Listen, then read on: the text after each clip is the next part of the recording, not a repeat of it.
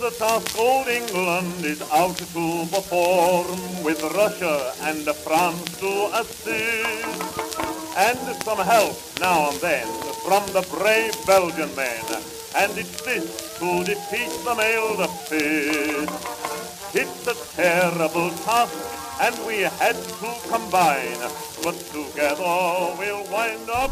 Well, hello. Welcome to the American Writers 100 Pages at a Time podcasts. So in this episode, I will be looking at the second part, actually chapters 3 and 4 of The Proud Tower by Barbara Tuchman. So as I talked about in the last episode, this book is kind of a series of vignettes trying to draw a picture of the West, particularly Western Europe and the United States, on the eve of the Great War, right? So this was written 5 years after her celebrated The Guns of August. And it really kind of works in her mind as a prequel to this book, or to that book. And it sort of does that. I kind of see what she's sort of trying to do here.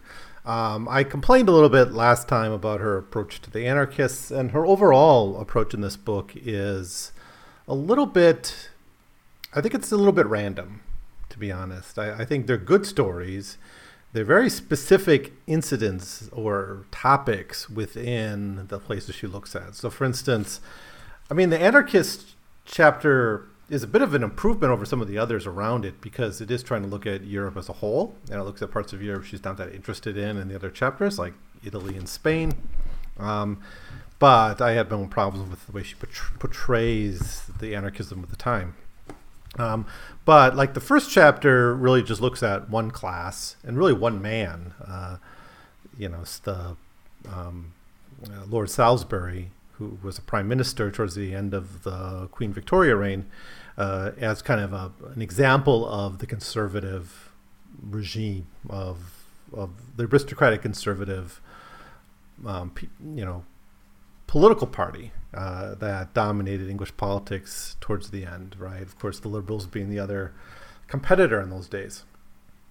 So it's, those two chapters, I think both were sufficiently broad enough to give us a picture, because the patricians, the first chapter looked at the entire class, really. It was a window into their entire class and their social life. And the anarchist chapter kind of does look at this political movement across Europe and does deal with some of the background social context. As problematic as I thought it was. So anyways, now we get into two chapters. One is called The End of a Dream, the United States 1890 to 1902, and the other is Give Me Combat, which is France 1894 to 1899. Now, the first one is a little bit easier to deal with. The French chapter, I'll just tell you right now, it's basically 55, 60 pages on the Dreyfus affair, right? So she kind of condenses late 19th century French political life and political debates and the status of the French Republic into the Dreyfus affair and Zola's response to it, the J'accuse. This is something, if you've taken European history, you're probably at least somewhat familiar with. I don't know. I mean, I've sort of studied the basics of it, and I read this chapter. I mean, I don't see it as the most compelling thing you could say about France in this time period. I guess it was a major political scandal, right? And it was kind of like, we have these all the time now, and maybe it's kind of a forerunner to that. And maybe it predicts some of 20th century obsession about politics. I don't know, maybe some of that's there, the drama of it all. But I'm not sure it's the best choice, to be honest. It makes for a good tale, I guess. And I think that's Tuchman's approach and her what's on her mind, but I don't know if that makes it the strongest window into France. I think I would have, I think it's much more important perhaps to talk about the revangism of France, especially when you think about the way she approaches the French in The Guns of August. And maybe some of that's hidden in that story. Certainly, you get a sense of it. I mean, the name of the chapter, Give Me Combat, makes you think about the revangism, the irredentism that dominated French international politics. But this is about a domestic scandal. So I might say a little bit less about that just because it doesn't interest me as much. But the chapter on the United States, The End of the Dream, it's similarly focused, and unfortunately so. I think there's more that could have been said about the United States in these very interesting years. I think, what are the dates here? 1890 and 1902. I think it's still sort of in that flyover country of American history, right? Like, you have the Civil War, Reconstruction, and then you have, like, the Gilded Age. The Gilded Age, it's been studied a lot, and there's been a lot of great stuff written about it, especially in labor history, which is my field. But it is, when you're kind of teaching American history, it's one of the hardest to talk about because there isn't a strong, compelling political narrative. There isn't a great, heroic political figure. There's no Lincolns or Jeffersons or Washingtons or Jacksons who can sort of dominate the political discussion. So, even people who've studied American history for a while, fumble when trying to list the presidents from this era because they are, not always the most memorable people. But it's a really important period of American history, in terms of the social change going on, right? And her focus here is on Reed, who was the Speaker of the House at the time. Here's his full name, Thomas B. Reed from Maine, a Republican. And he was, so in the same way she kind of takes Salisbury as the dominant figure of British politics and build around that, she does the same thing with Thomas Reed here. So it's kind of about Thomas Reed, but even more so it's about America becoming an empire. So there's a few things going on in this chapter. One is some of the political changes that maybe open up the door to the progressive era in American politics. Like one issue is kind of the withdrawal of the elite from politics. And I want to talk about that a little bit because that's part of the context here. America did have political families, and the Adams show up a lot here, especially Henry Adams being a commentator on all this stuff, being from a political dynasty. But they're not like the British political dynasties, like the Lord Salisbury's. But more broadly, it's like the American elite seem to have an indifference to politics that maybe they don't have as much anymore. I think it's hard to read this, and when you think about today, you're like, wow, it's like it seems the elite are very interested in politics. Maybe not in the sense that they go and serve in government, but they certainly corrupt. And I don't think that was that different at the time. In fact, that's like a cliche of the Gilded Age, right? Is that the big business interests were behind the scenes. But she calls it the abdication of the rich, which I think that might be overstating the case. As I said, I do think there's corruption and politics from behind the scenes going on in American history at the time. But she's more talking about how they're not active in politics. They're not being players in politics. They're not running for president necessarily. They're not, by and large, going into the House of Representatives or the Senate. Many of the people there are rich, but it's not like a class agenda, right? Most of the class stay with their business. And she says this is an outcome of Jacksonian democracy. Quote, the abdication of the rich was born out of the successes of the American Revolution and the defeat of Hamilton's design to organize the state in the interest of the governing class. Jefferson's principles and Jackson's democracy had won. The founding fathers and the signers of the Declaration had been in the majority men of property and position, but the very success of their accomplishments ended by discouraging men of their own kind from participating in government, end quote. Now, that's not the intention of the founders. The founders did have this idea of kind of Republican virtue. What's that great book, Machiavellian Moment? I forget the author's name, something with a P. But that book essentially argues that the American Revolution is not a defining event of the Enlightenment, but rather like the final event of the political thought of civic republicanism coming out of the Renaissance, which, I haven't actually read that book that much. I kind of skimmed through it one time. But so it's a lot of detailed kind of political thinking, political philosophy. But, that out of that idea is this idea that you do need, not quite an aristocracy necessarily, but like this, like virtue coming from property, and those people are best to lead. Of course, that gives way. That's Tuckman's point here. That kind of attitude gives way by the 1830s for democracy. And it doesn't mean that rich people don't participate in politics in some way. It's just as a class, that's not their primary concern. Their primary concern becomes business. She makes the point, quote, no president after the first six came from well-established family. Retreating to the comfort of their homes and the pursuit of their class, they left government increasingly to hard-driving newcomers pushing up from below. such energies as they had devoted to making money in banking and trade rather than from the land, which they gradually abandoned, end quote. So that's another difference. There's such a big focus in chapter 1 on land, and but land is not where the American elite is focused its energies at this time. You had the old Southern aristocracy, which was pretty powerful in the middle of the century, but by the end of the century, it's more marginalized. And so the American ruling classes in banking and industry and commerce and those kinds of things, you have brands instead of large landed estates becoming more important. So that's one aspect. Now, of course, you also have this like frontier. So that's like a big thing. I think that's really what she's trying to get at with the end of the dream is this end of the frontier, because the frontier allowed this dream of Jefferson's dream, right? This goes all the way back to 1803 and the Louisiana Purchase, right? Why he justified doing this is this would create the material conditions for a republic of free landed men for the foreseeable future. Now, of course, in reality, that created all sorts of problems. A lot of that land went to the ruling class, the capitalist class. Black people didn't get land to the significant degree in the frontier or in the reconstructed South. You have the rise of wage labor and all these things breaking down the dream in other ways that she doesn't want to really get into. But the end of the frontier, the closing of the frontier, the Turner problem, the Frederick Jackson Turner problem of what's going to happen when the frontier dies, when the frontier is out of space, when there's nowhere left to colonize. What's that going to lead to? And that's where she gets into the story of America becoming a colonial imperial power. So a lot of this chapter deals with like the politics, the ideas of like Alfred Mahan, who was this naval officer who wrote this book called Sea Power and History or something like that. And he argued for basically the United States becoming a commercial maritime naval power, right? Like Britain was in the Pacific and other places. This would require colonies, right?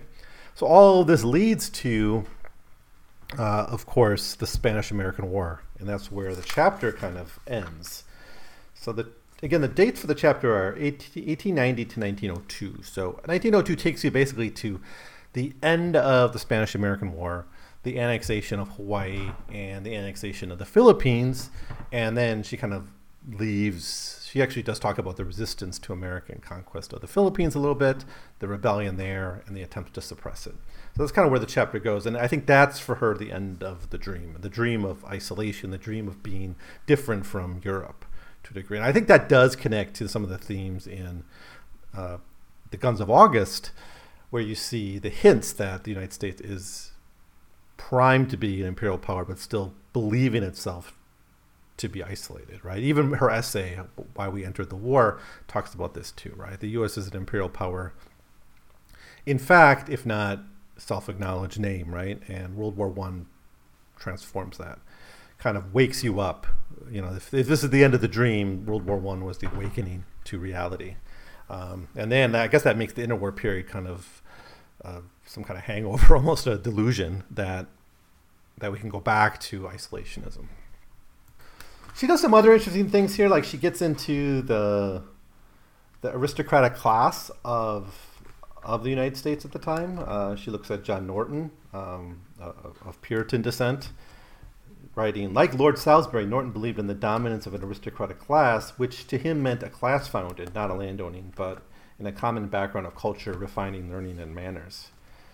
So certainly that makes us think of maybe Andrew Carnegie's Gospel of Wealth or social Darwinism. These were, of course, very, very important ideas in the later part of the 19th century, even as we're giving way to kind of a new philosophy of rule in the Progressive Era.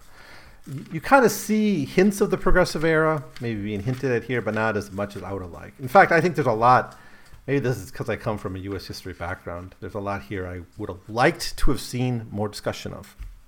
Like some of the ideas, like social Darwinism, the changing economic realities for the majority of American workers, industrialization, migrations of people, the conquest of Native American people is only hinted at here.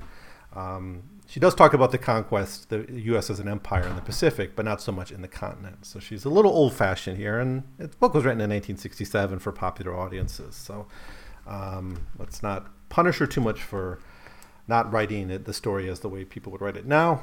But it's pretty, as a historical account, it's pretty conspicuously dated. As literature, I think it's not too bad. It is, as always, she writes really well, and it's worth checking out. So I like some things about this chapter. I think the honesty of dealing with American imperialism and presenting it as kind of a shaking of the nation from a delusion. I think that's kind of an interesting idea. So anyways, that's chapter 3, The End of the Dream. Chapter 4, Give Me Combat, France, 1894 to 1899. And this is all about the Dreyfus Affair. So anyways, the Dreyfus Affair.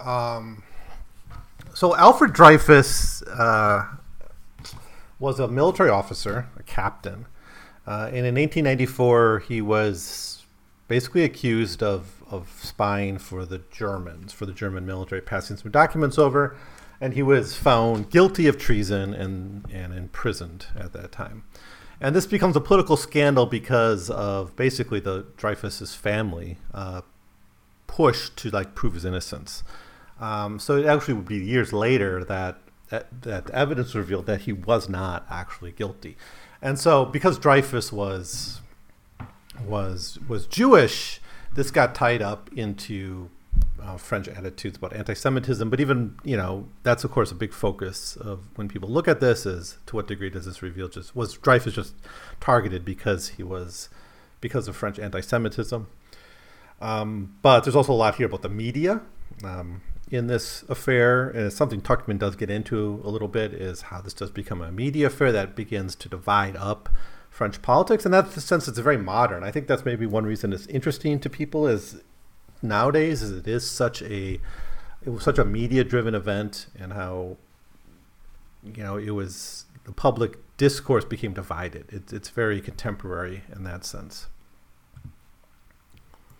So anyways, after all this public explosion, he was,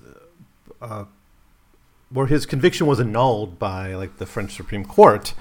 And I guess that was seen as somehow a victory of republicanism over these old, more conservative forces that kind of led the anti-Dreyfus faction, the church was involved in this. And Tuchman gets into a little bit of that background too.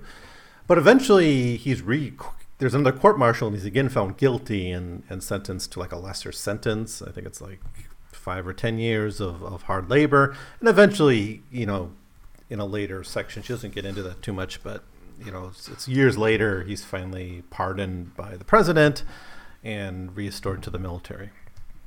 So that's in rough what goes on in the Dreyfus Affair. It's not something that really interests me that much, to be honest. And I was really reading this with an eye to what she's really trying to say about France at this time and how it connects to some of the other themes going on. Because what we've really seen in the first 3 chapters are themes of conservative politics versus more popular politics, right? So chapters 1 and 3 deal with more conservative political movements competing with Thomas Reed. It's hard to say because there's this idea of this breaking down this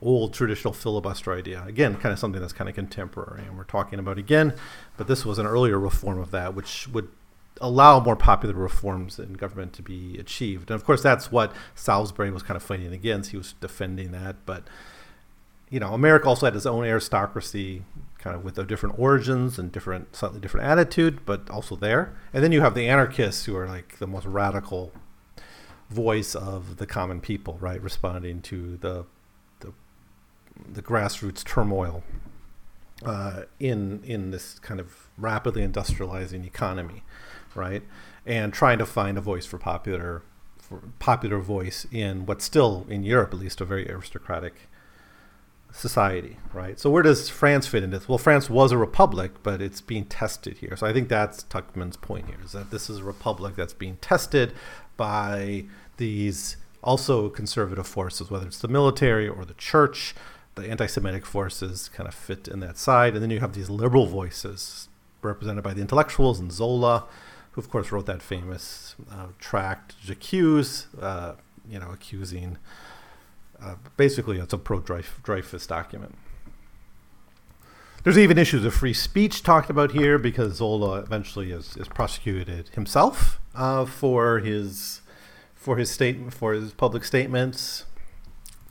So Tuchman sees this whole affair, which I'm not going to say too much more about, as a revolutionary moment, like a return to the revolutionary passions of a century earlier, right? She writes, while it lasted, France exhibited, as in the Revolution, political men at his most combative. It was the time of excess, men plunging in up to the hilt of their capacities and beliefs. They held nothing back. On the eve of the new century, the affair revealed what energies and ferocity were at hand to greet it, end quote. And I think that's what interests her about this, ultimately, is like France, again, you can't help but think about Guns of August, which she wrote a few years earlier, and World War I around the corner, right? That's in the title of the book. Is that partially her agenda? And as much as I don't want to do this, I don't want to make this book about about Europe as the Titanic, about just sink. But it's in the text. That's what Tuchman's trying to do. Why was France so eager to go all in? Like, what was in the spirit of this Third Republic that made it capable of fighting this war essentially to the last man? And what different energies were there on all the different sides, right? They might get unified together into the war effort, but they're all there, and I think that's her interest here. So anyways, that's all I'm going to say. Of these two chapters, I found chapter 3 a little bit more interesting, just because maybe I'm a little, I'm more comfortable thinking about and talking about American history. And it's nice to see Tuchman talking about America. This is the first time we get a really good look at the United States in the works we have by her. But that's it. That's all I'm going to say. So next time we're going to talk about 2 more chapters, chapters 5 and 6, which one is about The Hague, the study drummer, The Hague, 1899 and 1907, and the other is about Germany, 1890 to 1914, and I believe that one deals with like culture and art, something I'm kind of interested in, and I'm kind of looking forward to. That one's called Neroism is in the Air. So we'll be moving to Central Europe for the next 2 chapters. So anyways, that'll be it for now. So short episode, but I knew I wasn't going to have too much to say about these two chapters. We'll see what I have to say next time. So, as always, thanks for listening, and I will see you next time with as I continue to dig into the Proud Tower. When we found up the wall on the Rhine, scraps of paper was all we can find. With assurance they'll hold till the sun shall go cold when we found up the wall on the Rhine.